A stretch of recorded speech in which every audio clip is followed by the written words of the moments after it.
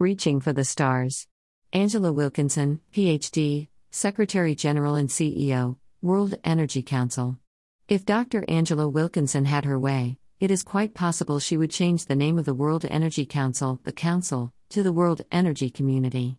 The word council sounds official, slightly intimidating, and possibly refers to some sort of closed society, limited to scientists and academics.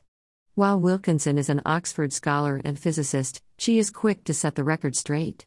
First and foremost, we're the World Energy Community, she emphasizes. We're a community of people who build, run, change, manage, and imagine energy systems and how they work for human beings. Stressing that the Council is open to everyone, she points out that it does have rules of association. They are, simply that, you won't go around promoting your solution as the only solution there is, because it's not.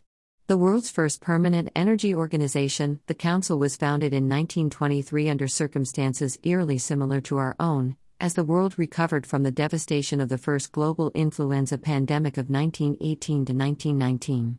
At that time, concern focused on the availability of energy and access to it, and how to ensure that people around the world would be able to benefit from the development of modern energy sources.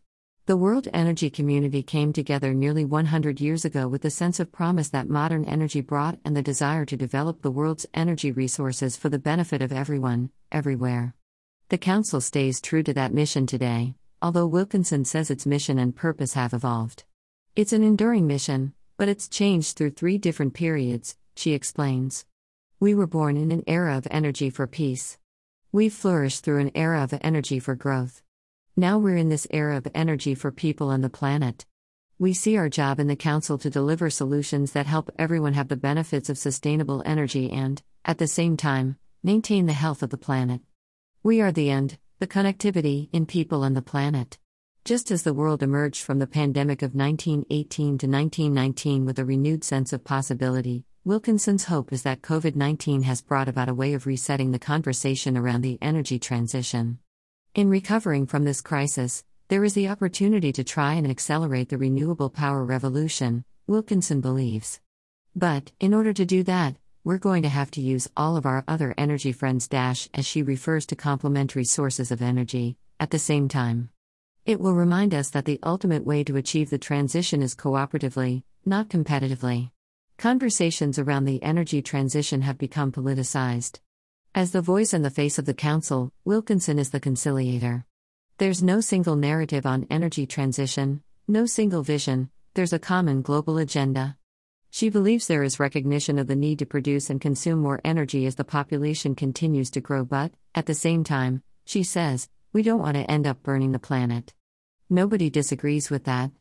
And these are enshrined in the global agreements around climate change, and also around the United Nations Sustainable Development Goals.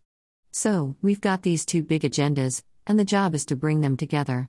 Acknowledging that the world wants reliable, inexpensive, renewable energy on demand, she points out that modern life is very energy intensive, it's power and energy dense. Renewables need energy friends. There are many ways of getting to climate neutrality. It's not only with clean energy and with green energy, not just with renewables, and not just with wind and solar. We're going to have to use oil and gas. We need everybody to step forward, everybody to be part of that transition. And at the same time, everybody needs to help accelerate the scale-up of renewables. You've got a great story in Texas, Wilkinson says, referring to my home state. You're a green state, not a red star state anymore, with your electricity story. Our conversation took place in late January, less than 3 weeks before below freezing temperatures and snowstorms, a rarity in many parts of Texas, brought the electricity grid to the brink of collapse, and Wilkinson's comments were prescient. When you ask people who plan for disasters in Texas what they have in the garage, they say, gallons of water, because if the energy system goes down, your water system goes down as well. You can't just solve this issue of energy on its own, you've got to think of its connections to other systems, water, transportation, lighting, your communications system. So, as we get more renewables on the grid, they have to become more and more reliable because we depend on the grid for so much more than we ever did before. This brings her back to the global community and its interdependence in finding solutions to the energy needs of modern society. A community has a shared identity. We are a rare thing in the world today. We're the modern equivalent of cathedral builders.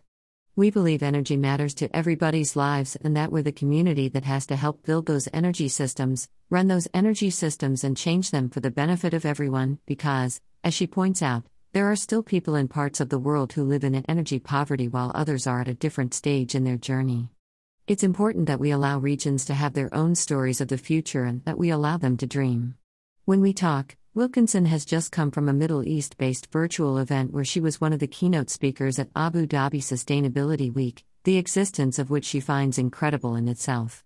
The challenges around Abu Dhabi and some of the big, former hydrocarbon nations is how much of their own money they're going to invest in becoming technology developers and exporters of the next period. And we see it all the time. The circular carbon economy is a narrative we hear people talking about that's coming out of that part of the world. It's important that we enable people, that we find ways of cooperating to help them achieve their dreams, and that we stop imposing our stories on everybody else wherever we are in the world. If we really want humanity to get to the next stage of progress, the future is that we author our own stories and honor room to grow. That applies to regions and to countries as well. The most exciting thing is this story that's emerging, and I hope that we can give it wings. I do think humanizing energy is a new narrative that we're bringing into the conversation, and it is a realistically hopeful narrative in that we've got to work to get it and not just dream about it. Just as Wilkinson, who spent time in her early career at British Gas, followed by a decade at Shell, believes diverse forms of energy are necessary to make the transition, she is resolute that everyone needs to have a voice in the journey going forward. Energy itself is a universe in different skills, talents and needs, and so you find that there's a great sense of purpose working in energy. How can you deny half of humanity's role in human progress? She asks rhetorically, referring to women's inclusion in the transition. A community, by its very nature, is inclusive and diverse. It has to address equity and it has to deal with belonging. You can't separate those things. You belong to a community because you share its values. And the strength of a community is its ability to engage with diversity as a source of innovation and learning. That's the beauty of a community. The difficulty people have is in understanding that diversity, inclusiveness, equity and belonging fit together. They're a set of loops that reinforces each other. Energy systems are increasingly diverse, and you've got to have diversity of skills and diversity of thinking in order to manage them. So, you need a diversity of people. That's how it happens, not a diversity of robots. There's no such thing. Based on her own experience, Wilkinson believes energy is a meaningful industry for a woman to work in, but she also likes to champion the role of women as buyers and users of energy, and as creators and inventors of energy solutions. Don't just look at the top, CEOs, and in the boardroom, or, at the other end of the spectrum, women who need charity because they don't have access to energy, but look at the depth, women who are pioneering and inventing solutions. I want to know the female equivalent of Jeff Bezos and Elon Musk in space exploration. She no longer works in physics because she says she finds people far more interesting than atoms.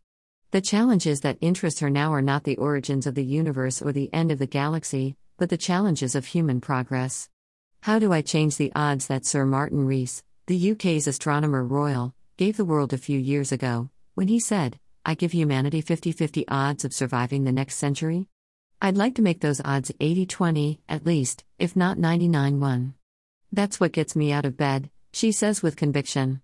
I will bring everything I can to energy, every trick in my book from scientist to sociologist, to charm, and passion and commitment because energy can accommodate all of that, emotion, technical expertise, science, it's all there. The physicist's mindset remains. There's still this curiosity and this imaginative sense of energy, and then this recognition. They will tell you at work that I'm a Trekkie. I really would hope my great-great-granddaughter is piloting the Starship Enterprise equivalent out in space, and we have worked out quantum entanglement energy sources by then. I am reaching for the stars in energy.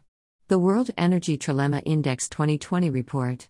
Since 2010, the report has provided an independent and objective rating of a country's energy policy and performance using verified global and country-specific data to assess management of three core dimensions: energy security, energy equity, and environmental sustainability. The World Energy Trilemma Index enables countries to keep track of their own progress and to learn with and from each other about what's working and what's not. The annual assessment is designed as a tool to be used, not a report to be read and placed on a shelf. In this report, we also suggest how to use the World Energy Trilemma Index as an energy policy pathfinding tool. Key highlights: 8 countries achieved the top AAA balance grade, representing top quartile performance in every dimension.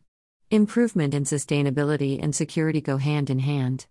Sustained investments in wind and solar mean countries with the highest overall scores, such as Switzerland, Sweden, and Denmark, have simultaneously reduced emissions while diversifying their energy systems. Of the 3 dimensions, equity has seen the greatest improvements since 2000, driven by policy-led efforts to increase access to energy in developing countries. The 3 countries with the highest improvement in the overall Trilemma score are Cambodia, Myanmar, and Kenya, primarily as a result of their performance on energy equity. The highest scoring countries on security have diversified energy systems and benefit from significant natural resource endowments. The 3 strongest performers, Canada, Finland, and Romania, have large hydropower resources and are diversifying their energy mix through investment in solar and wind.